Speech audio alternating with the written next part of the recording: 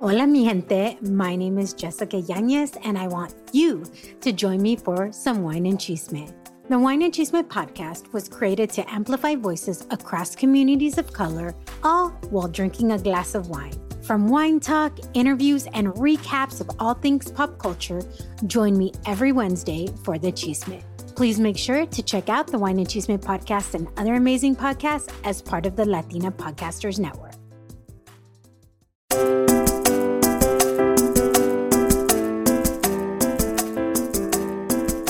Hola, hola, mi gente. I'm Jessica Yanez, and this is the Wine and Chisme podcast, a podcast created to amplify voices and share the stories of people from BIPOC communities doing remarkable things, all while sipping on a glass of wine. So welcome to your new Wednesday.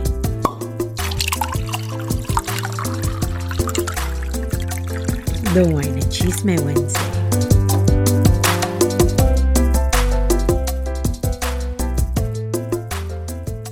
All right, another day, some more chisme and some more wine, of course. Today, my guest is Karina Mora, excuse me. Karina, how are you today? I am good. I'm coming from Chicago, and so we had like a winter storm today. It started snowing midday, and like everything this evening was canceled. So I'm cold, but I'm drinking some red wine to warm me up. I'm not going to complain that you're drinking red wine because I'm always drinking wine. I don't probably drink as much as people think that I drink because obviously for the podcast, I drink every podcast. But usually I have a glass of wine, and oftentimes I don't finish the bottle because I have to make dinner after this or have to do this and I'm not always up for a whole bottle of wine, but I'm always down for a glass at least. Yes, same.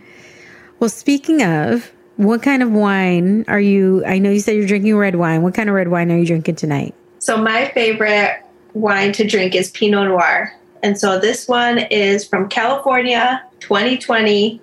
And, I don't know much about wine, but I usually pick the wine based on the label. A lot of people do. Yes. And so this one is Incarnadin, I think. Maybe I'm saying it in Spanish and it's not supposed to be in Spanish. Pero it has a bear riding a bicycle, and I think it's the cutest thing. Oh, love it. I'm actually drinking a Pinot Noir tonight as well. I have Armitage Wines. They've actually sponsored this. This is not a sponsored one, but they've sponsored the podcast before. And it's a 2018 Pinot Noir from the Santa Cruz Mountains. This is their here, I'll show you their label. Oh, yeah. It's very they are very with the earth. It feels very spiritual, very one, right? One with the earth, with the everything. So, well, Karina, salud. Salud. Nice. So actually, okay, I want you to smell your wine before you drink it. Smell your wine and tell me what you smell. I smell some... And it's not going to be wrong because it's what you smell. So it's not anybody else. Cherry. And maybe a little bit of nuts. Okay. And now swirl it a little bit and then smell it again. And tell me if it smells a little bit different, if it opens up. It does. Right? I smell some oaky. Right? Yeah. Isn't that crazy? Just by doing that, because you're getting the oxygen in it, you're swirling it, you're getting more, it completely opens up the aromas. And then if you let it, I always decant my wine or my red wine, and I didn't do it as long as I normally would have. I usually try and do it for at least an hour, but I wasn't home quick enough to do it for an hour. And that allows the oxygen to get in with the wine and really, especially if you're somebody who drinks Cabernets, it can sometimes have this bitter flavor. And when you let it decant and let the air and the oxygen get to it, it softens the taste. So it doesn't taste as bitter. So just a little. Yeah, good to know. Perfecto. Well, let me go ahead and read your bio, and then we'll get into the chisme. Karina Mora is a professional photographer, speaker, and podcaster devoted to helping people reclaim their cultural legacies. She elevates her native Mexican culture through photography and recently launched guided trips with her to Mexico. Her podcast, Elevating la Cultura, features stories from first and second generation Latinas who are working hard, pursuing their passions, and pouring their positive efforts and benefits into the next generations. Girl, I'm just saying, like, I love every time I hear somebody, and actually, I mean, that's kind of what the whole podcast is focused on, right? Is sharing stories, elevating voices. And if we don't do it for ourselves, and mine is more open, mine is across communities of color. But if we do not make the space, nobody's going to do it for us. Exactly. So I love hearing that. I want to hear more about you though. Are you first generation? Are you second generation? Like, what was your kind of childhood like that started planting the seeds to all of these things that you're doing? So my father immigrated to the U.S. from Mexico when he was in his teens. My mother was born here, but her parents are from Texas and her father's from Mexico. For me growing up, like the dynamic of being raised by a father who is an immigrant and a mother who had immigrant parents but was raised here was interesting. So I mentioned that I live in Chicago and I was raised in a Chicago suburb. And so with being raised in a Chicago suburb, I didn't realize it then, but realizing now that I had to assimilate in order to fit in order to succeed, in order to move ahead. And it wasn't until I had kids that I realized the assimilation that I went through, and I didn't want the same experience for my own children. And so that is kind of what got me started thinking about, like, how am I going to live my life? How am I going to reclaim my culture for the sake of my kids? I totally get like what you're saying, right? And I feel like there's a lot of times we don't even realize the things we experience as kids until we're adults, because you don't look at it with those eyes. When you're a kid, you're very innocent. You just take things as people tell you you think they're at face value, and sometimes they are and sometimes they're not. But did you grow up in a very Caucasian neighborhood? What kind of like neighborhood did you grow up in? Did you ever feel like you were able to be yourself? Oh, that's a good question. So I grew up in a neighborhood that was predominantly white. The school that I went to was predominantly white, and that was for like elementary and middle school. I remember my first language being Spanish, but when I got to school, I had to learn English. And I remember the kids like making fun of me in a way that was like, oh, well, you know how to speak Spanish, so say this. And like, say this and teach me all these words. But they were doing it in a way that was kind of... I always kind of equate that like, dance, monkey, dance for me, show me. Exactly. And so at some point, I just refused to speak Spanish. Like, I didn't want to be associated with it. I didn't want people asking me. I would end up saying like, I don't know how to speak Spanish. And then they'd be like, well, aren't you Mexican? Like, shouldn't you know how to speak Spanish? And I'm just like, yeah, just leave me alone. Then it's the other way, right? It's never enough. Exactly. You're too much. You're never enough.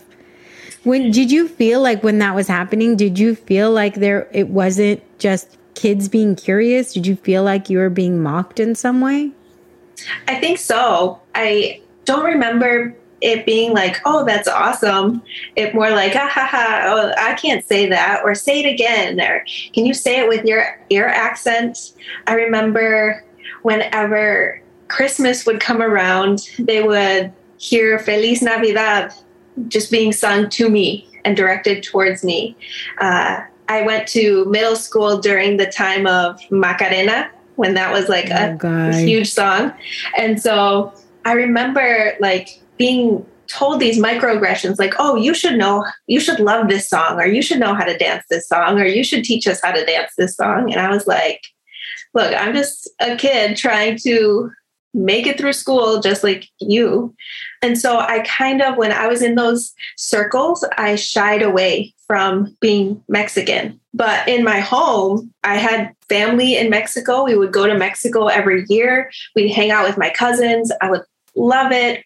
We would invite my family over to spend summers with us. I have memories of my cousins like spending the summers in our home, and we would just like hang out. We'd go be tourists in Chicago. We would go to Wisconsin Dells. We'd go to Great America. We would just enjoy our family. Then when the school year started, it was back to being in this environment where I had to assimilate in order to fit in.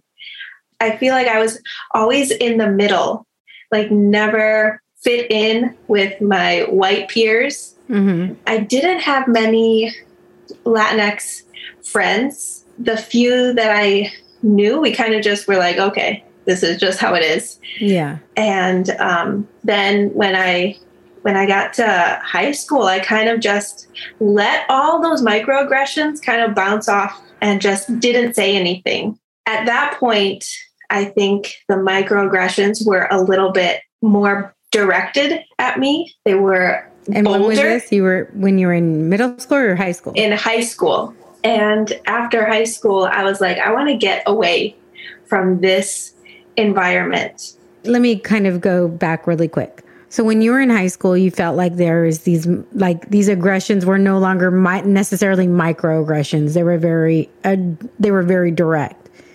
Yes. Were there people that you talked to? Were you able to talk to your parents, your family? Did you have other Latina friends that you could talk to, or maybe that were dealing with the same thing that you guys could support one another and get through that? Or were you basically the only one? I was basically the only one. And I was in an environment where it was very much like I was tokenized for being Mexican American. I remember comments, and this is where we can get into like the chisme part. There were I remember comments from an ex-boyfriend's mom that said, sat me down and said, we'd be okay if you married our son because your family are the good Mexicans. Ooh, girl, I've heard that other times before. Oh, as soon as I hear that, I get hot. Right. And at 13, 14, you don't know how to process. And why would you tell a 13 and 14-year-old that I'm okay with you marrying my son? Because, first of all, there's a lot wrong with that, right? Why would you start putting that in a 13 or 14-year-old's head that you're okay with them marrying their son? That's just weird to begin with, right? Mm-hmm. But then on top of that, you're putting on top of that how much pressure. They don't know. I cannot. I'm just are you kidding me? Yes, exactly. I remember coming back from Mexico and being a little darker than I am now. I usually, get darker in the summer than I am in the winter. And she made a comment about how I was 3 shades darker and she could barely recognize me. And I was I literally was just in Mexico, hanging out with my family. I'm out in the sun. Why are you making me feel bad for just existing in the skin that I'm in? But that just also goes to show you, right, that if she was willing to say that to you in front of your face, to you, imagine all of the things that her son heard from her and their family when they didn't have somebody in front of them. She was probably censoring herself to a certain extent. You know what I mean? And thinking, oh, well, this stuff is the stuff I can say.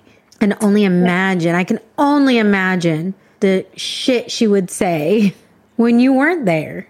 Right. And you asked if I had anyone else that I could process with or talk to, and I didn't. So I just kind of let those comments happen and then moved on because I had no one else that I felt safe enough to present what had just happened. Even my parents, I think that being raised in a Latinx home, you're taught to be tough. Don't let it get to you. Move on. You need to be stronger and don't cry. It's fine. Shake it off. Exactly. And I'm firstborn. So it was like I had that pressure already to be the strength in any situation. So I kind of just let comments like that, like I would chuckle, like, haha, okay, thanks, and then move on. That is like so hard, right? Because you're a kid. You don't know, like, how are you supposed to deal with that? And especially if nobody's taught you and nobody's dealt with that with you, that's so crazy.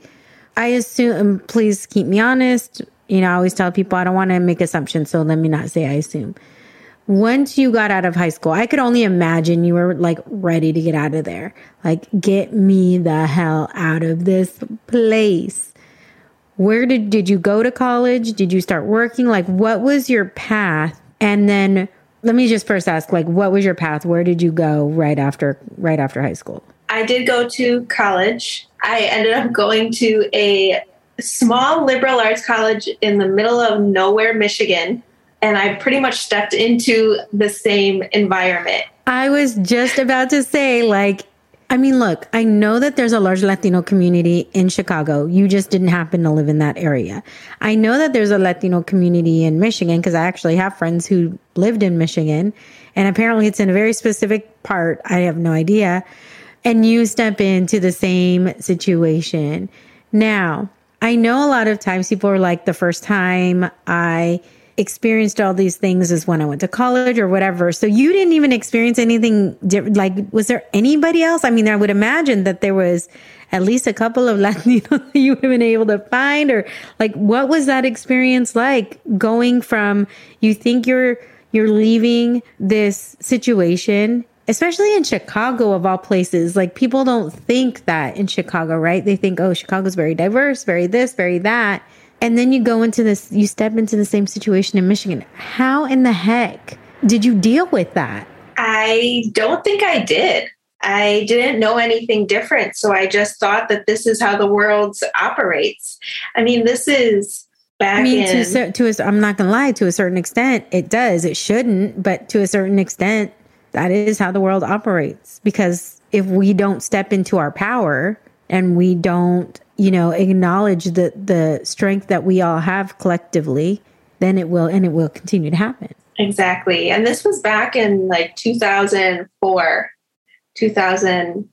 So I was in college between 2004 and 2008. These conversations weren't happening as openly as they are now, but I kind of just accepted that things were the way they are. I found my social circles were similar, but they made me feel okay, I guess. There were Did you feel like you could actually be yourself with this new social circle in college, or no? No, I remember So it's not okay. Girl, I'm going to tell you. You're like, I feel like you're sitting here like, it's okay. Like, they made me feel okay. No, but if you can't be yourself, it's not okay. And you're here saying like all the things that you're doing, and I'm here and I can see why, right? Like, yeah. Let me just read something that you had put on there. When I ask everybody what their why is, right? And you said that your why is rooted in your gratitude to your parents who provided the opportunities you've had in this country, and how you strive not to lose that legacy, but pass it on to your children. But yes, it feels like for a very significant portion of your life, the part of your life which forms who you are as an adult. And I think we all do this to some extent, especially if we're not, like, I'm not first gen, I'm second gen. But we live to conform, not to confirm who we are, but to conform to what everybody else thinks we are. So it sounds like that's what you did for a very, very long time. I did. And we're getting to like that pivot point, that one trigger moment after I graduated and was already like working. So I did go through college feeling the same way that I felt through high school, thinking that that was the norm and that it was okay. Like I said, like I felt like I was okay in this group of friends that I was hanging out with. It wasn't until after I was out of that situation that I felt like that was not okay. So I graduated, I moved back to Chicago, and at that point I was married. And when I got married, my husband already had a photography business. And so let me ask a question really quick. What ethnicity was your husband? He is white. Okay. He is white. So I just feel like you just kind of immersed yourself in that. Yes. Okay. And it is like very complex, like even thinking through it today and why I'm so intentional about passing my cultural legacy on to my kids, because of my upbringing or my childhood or my experiences, I could very easily just slip into like, okay, well, I'm just going to stay comfortable, conform, assimilate, and it'll be easier for my kids. But it's the hard choice of saying, no, if I don't do something, then the sacrifices that my family made are going to be lost. They're going to be gone with this next generation. Yeah. And not to say that other people don't have sacrifices, right? But I think when you, like for me, my grandparents were very, like my grandpa used to harvest the fields here in Southern California.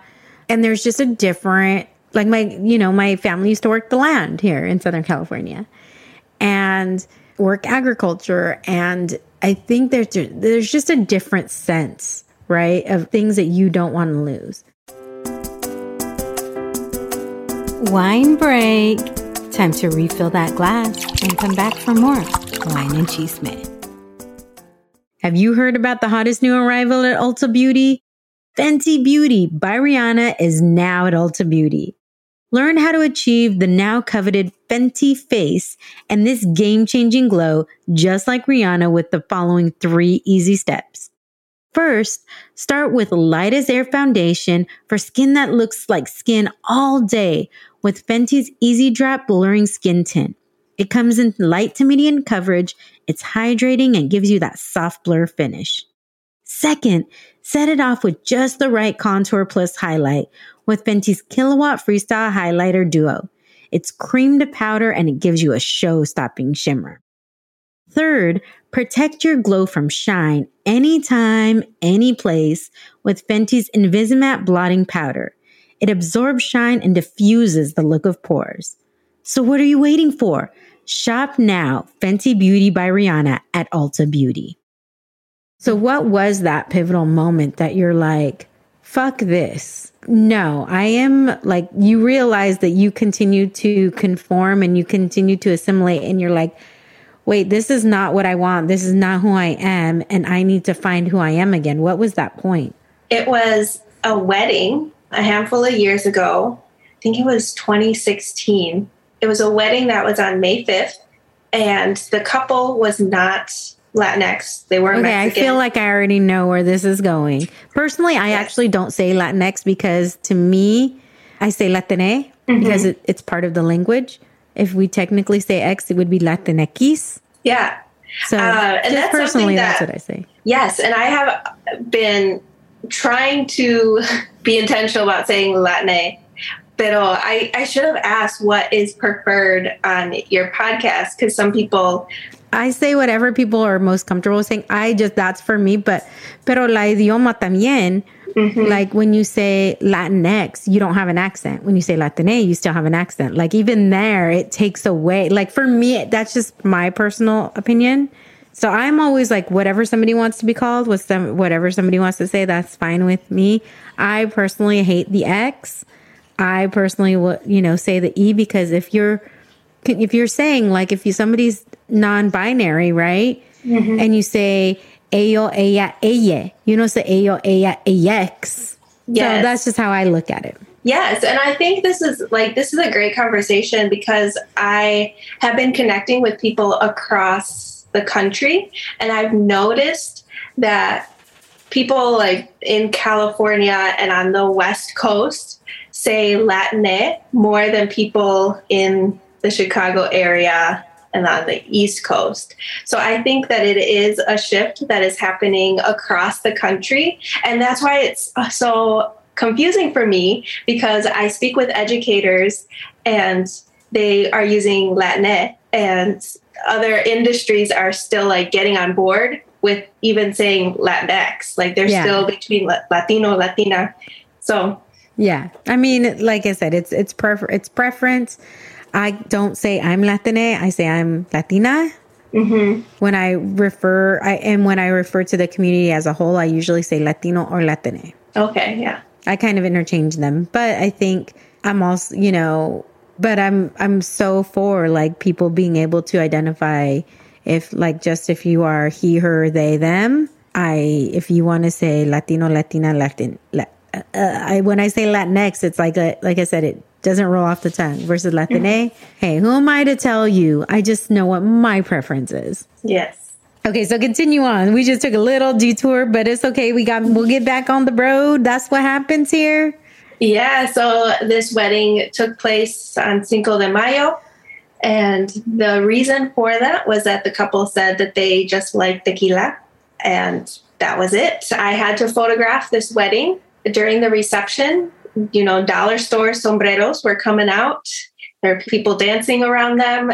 Anyone who had a speech was wearing one. And I had to take pictures. I couldn't do anything. I had to smile. I had to just kind of endure it. And it was after that wedding that I was like, no, I can't do this. They were using the culture as a costume. Yes.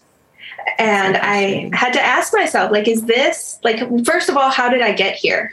That I am having my culture appropriated right in front of me as if it's nothing. They can see my face. They were comfortable. They were comfortable doing it. Exactly. They were comfortable. So I had to ask myself first, how did I get here? What caused this whole moment to happen? And I had to ask myself, is this how I want to be seen? Is this how I want my children to see me, to see my culture, our culture appropriated, and for us to just be like, oh yeah, that's fine. Wow. That is, I'm glad I'm not a photographer because I have too much attitude sometimes. And I probably would have been like, you know what? I don't need this money that bad. Bye. Yeah, it's hard. But I know you sign contracts, you do all of these things. So, oh God, I cannot even imagine that. So what was when you decided, can I ask if you were still married at that time or not? Yes, I was. I am still married. Oh, okay. Yes. Well, you said he was, and I was like, I'm sorry, maybe she's not. So was this something that you discussed with your husband? Yes. And what was the first words you said to him? Well, during the wedding, we kind of just were looking at each other like, oh my goodness, is this really happening? He was actually more upset than I was in the moment because I had endured this all my life. But this was the first time that he was witnessing me endure this, and he couldn't do anything either. Yeah. Well, girl, I was about to say, if he didn't have a reaction, then there's a problem there, right? Or if he was okay with that. How have you talked to your kids about their culture and about the things that you never felt like you could talk to your parents with, right? You never felt like you could go and tell them what's going on. I'm sure you've made a very conscious effort because I feel like every generation makes the effort to do the things that they wish they had, right? Whether it's being more loving or showing more affection or having more open conversations. For you and knowing the things that you've gone through, how have you talked to your kids? Because first of all, let me ask, because you're light-skinned Latina, I'm a light-skinned Latina. Are your kids white passing? Yeah. Mm-hmm. Okay, so they're obviously not going to, and they probably have a white last name since your husband's white. Yes. Same with my nephews. I get it. So they're not going to have the same experience at all as you had. But have you had the conversations about what is okay and what isn't okay and why it matters even though they're white passing? And have you started having those conversations with your kids? For sure. My kids their birthdays are coming up. So they're going to be 11. My daughter's going to be 11. My son's going to be 9. So they understand all of this. I've talked to them about experiences that I've had. My daughter, even though she is white passing, she has a lighter complexion than even I do. She has dark hair, dark eyes, darker features, and it just so happens that she is in an environment because of her extracurriculars where it is a very predominantly white school that she goes to for ballet. And she has had people say microaggressive comments to her. And she has stood up for herself. And that is because I've been talking about the comments that have been made to me, the comments that she might have heard from someone else. And we talk about, like, how do you think that made that person feel? Or do you think that was right? Was that the best way to say that? How can you then, like, stand up for your friend? How can you stand up for yourself? She's very much unapologetically proud of being Mexican American. We go to Mexico. She knows her family in Mexico. She takes Spanish classes. Her first name is in Spanish. So is my son's name pronounced in Spanish. And I talk to them about saying, like, okay, well, if someone pronounces your name incorrectly, you can tell them. Say, like, this is, yes. And so I am equipping my children with the vocabulary that I didn't have. No, that's awesome, because we have to, if you could, there's these complicated, like, German names or these European names that are very complicated, and everybody can seem to figure out how to say those names. But when it comes to our names, oftentimes they're like, what? Huh? I don't know. So I'm glad that you've told them, like, correct them. This is how your name is. This is how you say your name. And if somebody doesn't say it right, correct them. That's the only way, right, that people will start learning. Because my last name is, I have a 2-part last name, but everybody would say Yanez. And at first, for a long time, I didn't correct them. And now I'm like, no, it's Yanez. My last name is Yanez. It's not Yanez. And I have a friend, Pam, her last name is Covarrubias. And she's like, it's Covarrubias.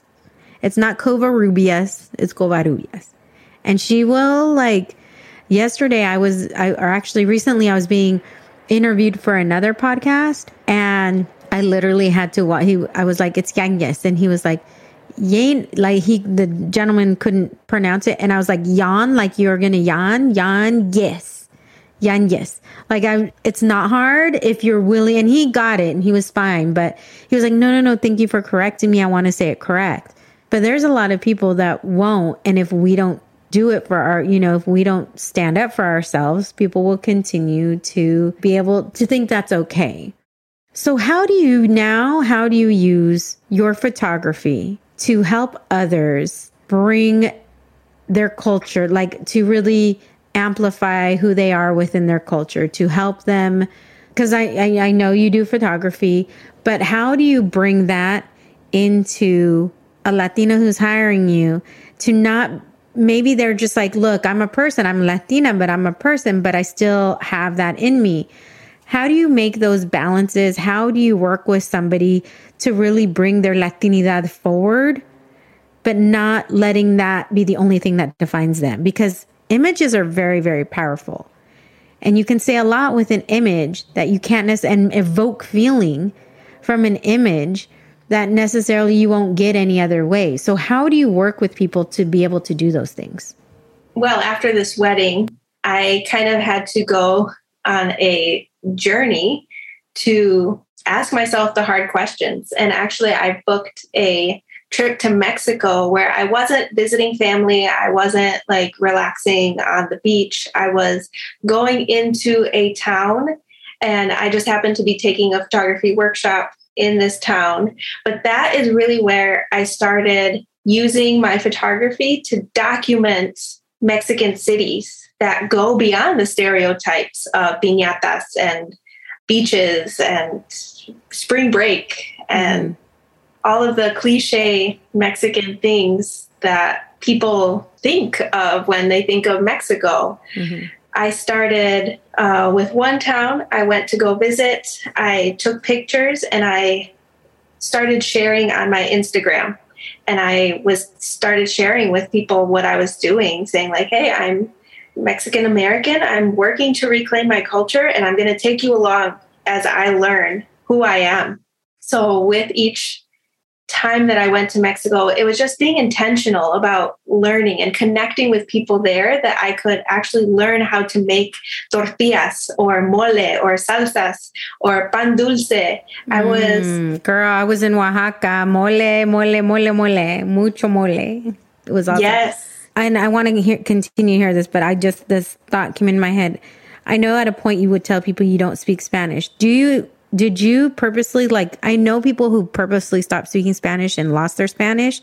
Did you purposely stop speaking Spanish, or do you still speak Spanish? I speak Spanish when I'm in Mexico, and it's to get by. So I get it. It was confusing too, because when I was in Mexico with my family, because I wasn't like, I didn't speak like I was from Mexico, they would say like, okay, don't say anything. So that way, like, you don't mess up and embarrass us. So I was having... Wait, who was telling you that? My mom. But how are you going to get better if you don't speak it? Exactly. So I was getting mixed messages from both sides. So it was so confusing. And then my father would make fun of me because I didn't speak Spanish. And I was like, well, I don't know what to do here. So yes, I can speak Spanish. I can get by. I mean, I speak it with an accent, and there are some times that I get tripped up, but I think I am at this point willing to make mistakes and be corrected when I do speak Spanish. That's what you have to do. Spanish is not my first language. And I was in Oaxaca, and I can have a conversation. It's not going to be perfect. It's not going to be whatever, but I have I can still get through. I can still get by.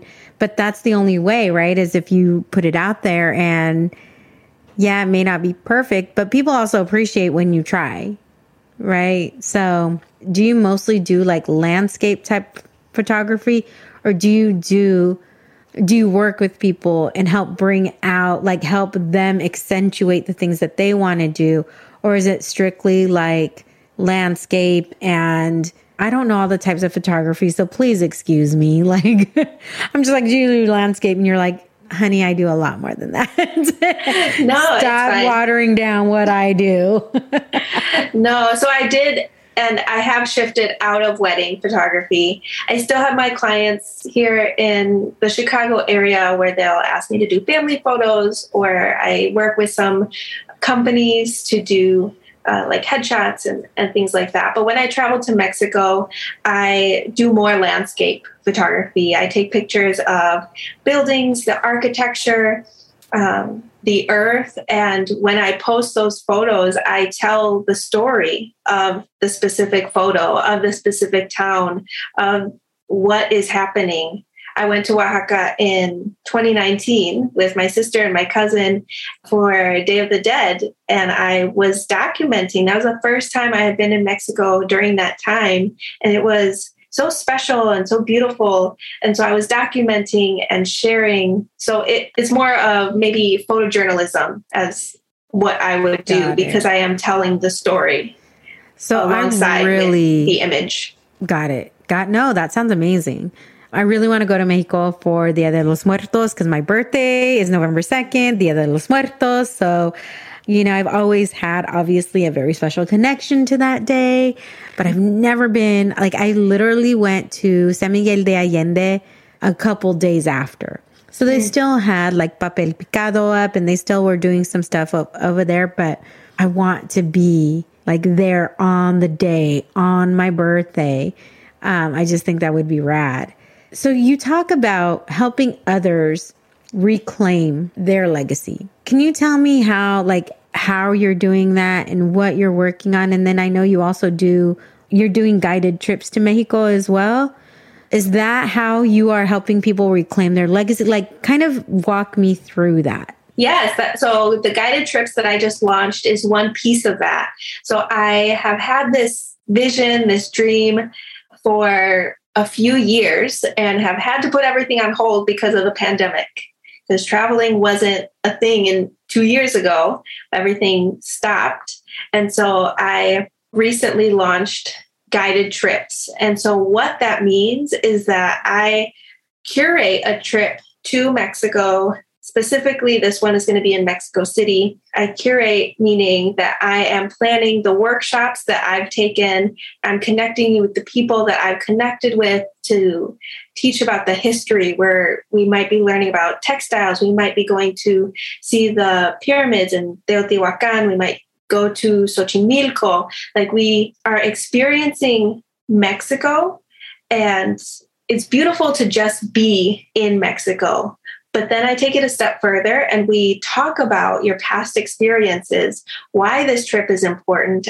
We talk about how you're going to take what happened in Mexico and take it home with you, because that's the thing. Like I want to be able to empower people to remember memories they've had, or just feel empowered to be able to make conchas in their own kitchen, to be empowered to learn about nopales and make tortillas in their own kitchen, and then hopefully be empowered to travel themselves and maybe bring their families along with them. I know you said your kids have gone to Mexico. What has been their experience? Like when you took your husband for the first time and when you take your kids, how do you feel like your family perceives them? And how do you think, because obviously they're the only ones who know like what they feel. What have they conveyed to you in regards to what they feel, what your kids feel, when your husband feels when they go with you to Mexico and they're with their family and they're immersed in all of that? It really is beautiful to see my kids enjoying their time in Mexico. We had in the past gone around every Easter. So like spring break type trip.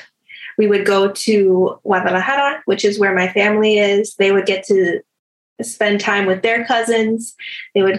We'd spend a few days, like we drive to Puerto Vallarta and spend a few days relaxing. And then after the last time they had gone to Mexico was 2019. And through the pandemic, I could really see their desire to return to Mexico. And they would say things like, are we ever going to go to Mexico again? Will we ever see our cousins again? And I didn't have the answers because, nobody knew what was happening with COVID and nobody knew what was happening with travel, and things just were not secure. And so this last Christmas, we spent 2 weeks in Mexico. We spent a week in Oaxaca, actually.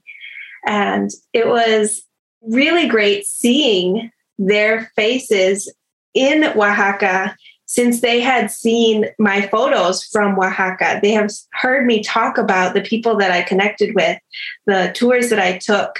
They were able to, in their minds, like take what they knew from Oaxaca and actually like live it out. And they expressed that it was the best time of their lives. They did this cooking class and they said that was their most favorite part of the whole trip. They aren't afraid to eat chapulines, gusanos. Oh, so good. Yes, and I was so people proud. Don't know. I mean, a majority of my listeners are Latinx. But I do have other listeners. And if you don't know what chapulines is, it's grasshopper. It's cricket. I'm sorry, cricket. Yeah, crickets. And gusano is like a worm. But they're so good. I think we had like the chipotle ones or something like that, or the chipotle limon.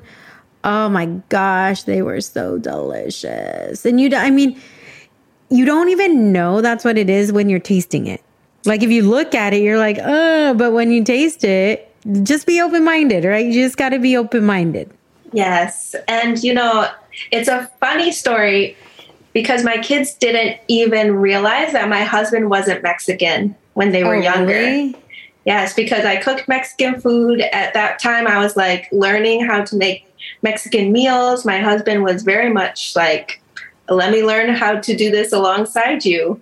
I was speaking to them in Spanglish. I was being intentional about teaching them Spanish. They had Spanish class.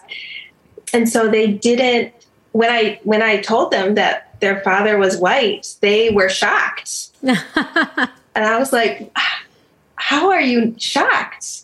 But I realized that it was like, I didn't say that he was white or from a different, like all they knew was Mexican culture. Right. So what is next for you? Now that you've have you already taken people on these journeys, on these guided trips? Like what is, and actually, I'm sorry. Before we hit that, you also have a podcast called Elevating La Cultura. And I was looking at it and I got to listen to but it's what I really noticed. Like mine is very like, it could vary week to week, right? And I don't really do seasons. I just kind of continuously go. But you have seasons, and each season focuses like on a different subject. So like your very first season focused on health and wellness. Your second season focused on education.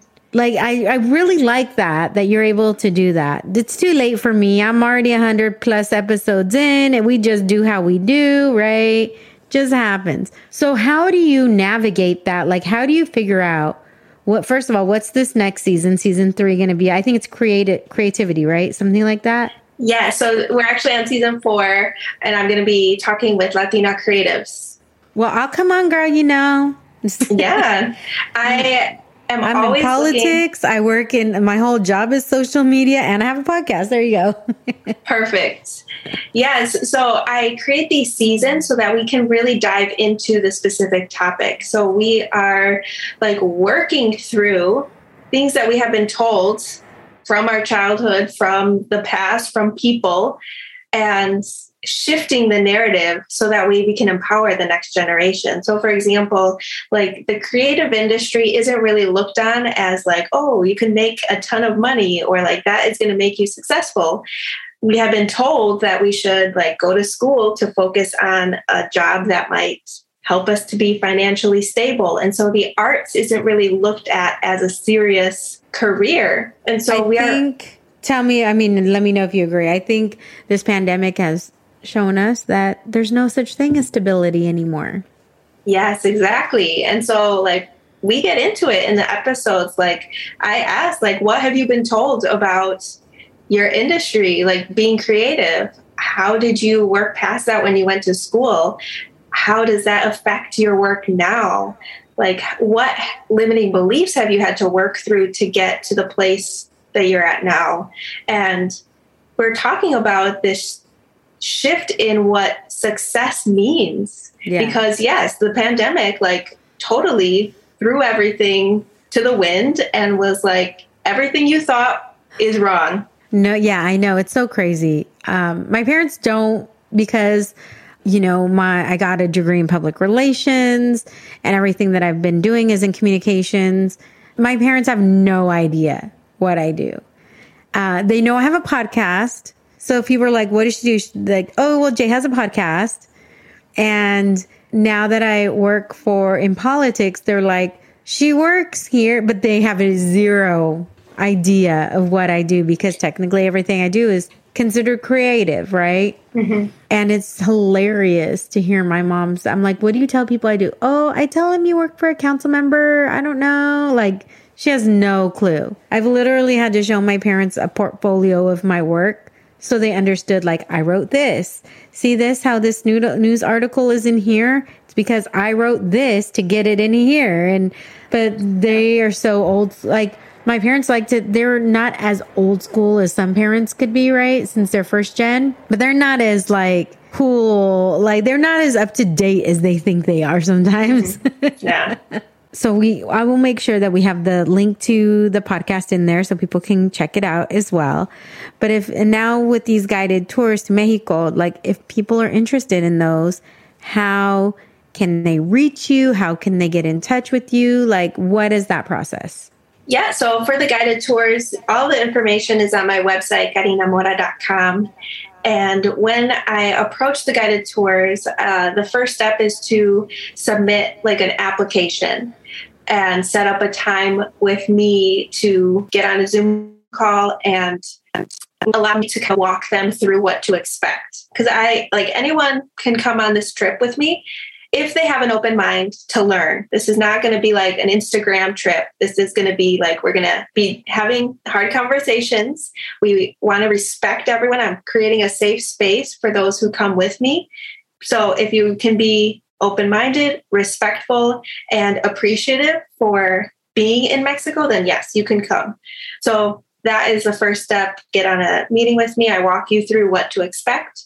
And then, we start preparing for Mexico. So this is the first trip that I'm inviting people that I might not know. So I've been planning these trips for years for my friends, for my family. I like to travel with my father. And so I plan trips. I planned so many trips for people that I know. I'm just taking it to another level, inviting my following to join me if they would like.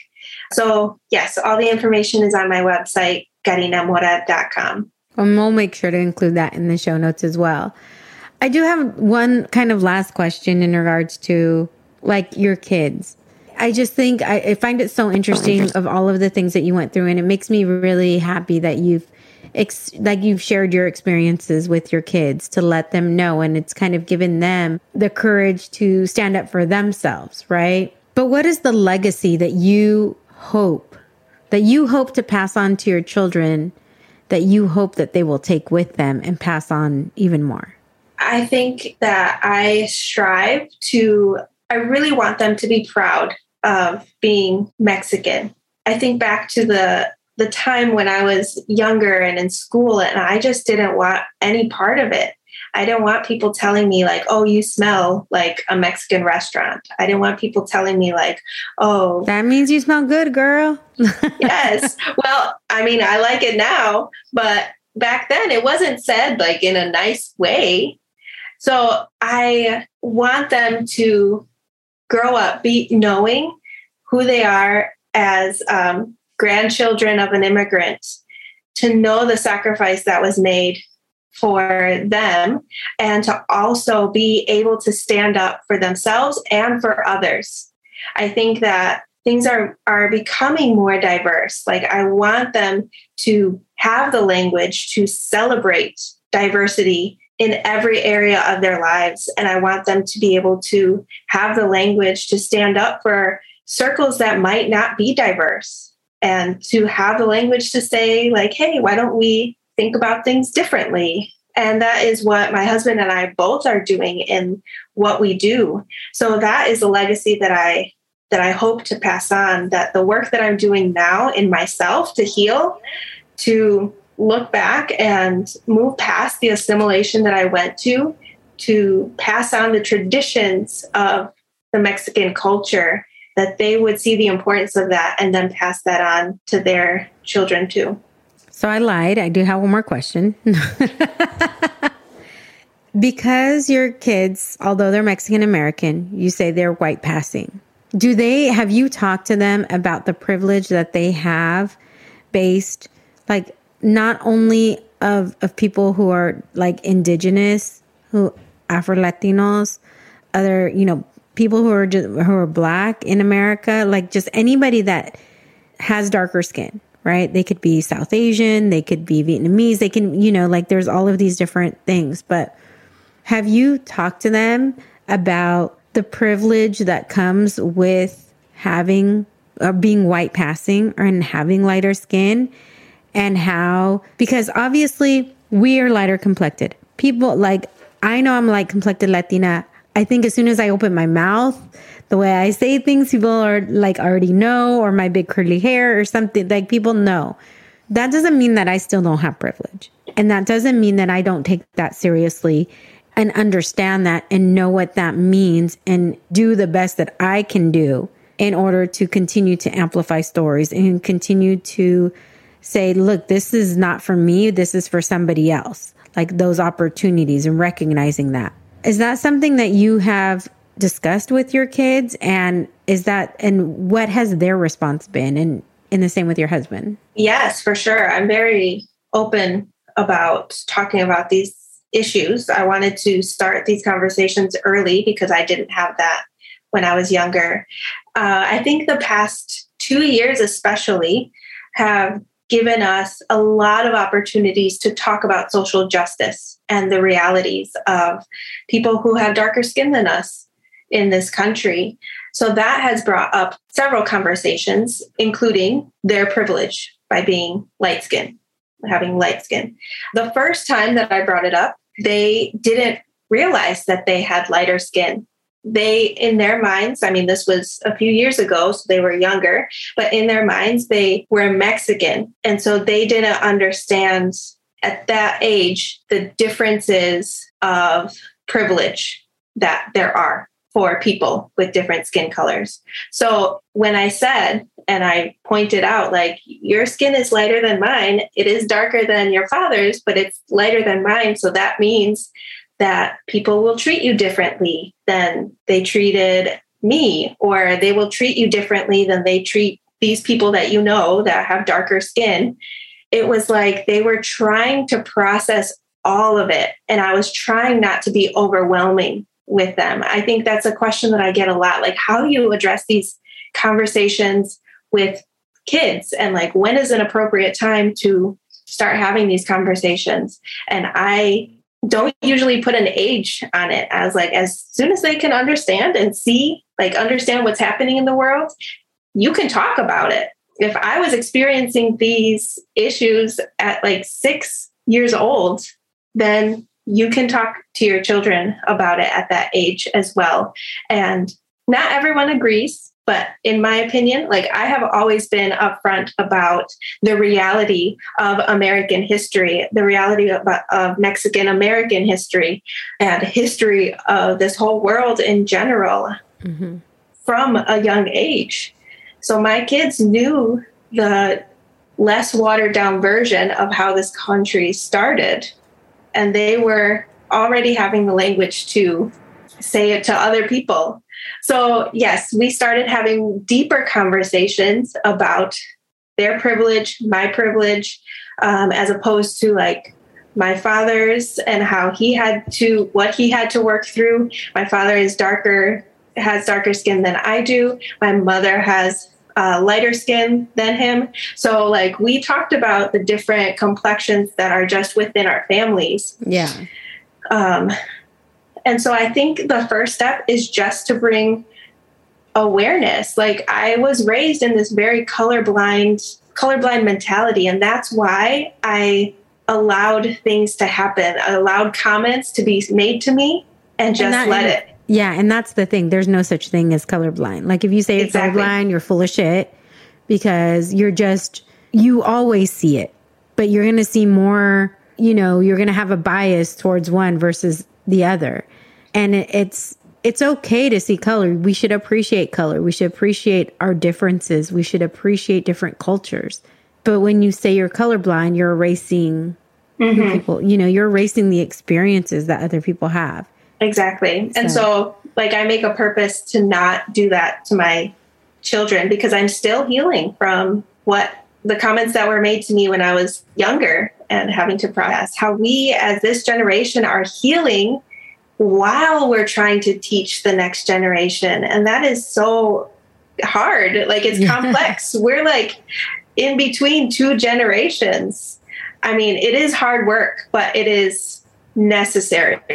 Well, I want to make sure if there's anything I didn't give you the opportunity to share, that you have that opportunity to do so.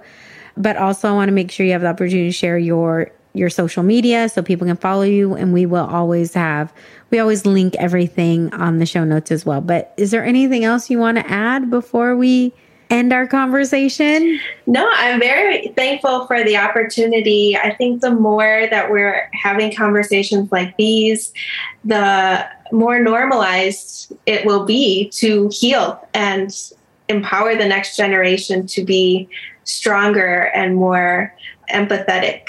Yeah, for sure. Well, like I said, mi gente, all of the links will be in the show notes. But until next time, saludos. Bye. Thank you for listening to this episode of the Wine and Chisme podcast.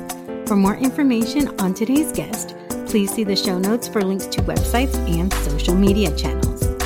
You can check out all things Wine and Chisme on our website, thewineandchismepodcast.com.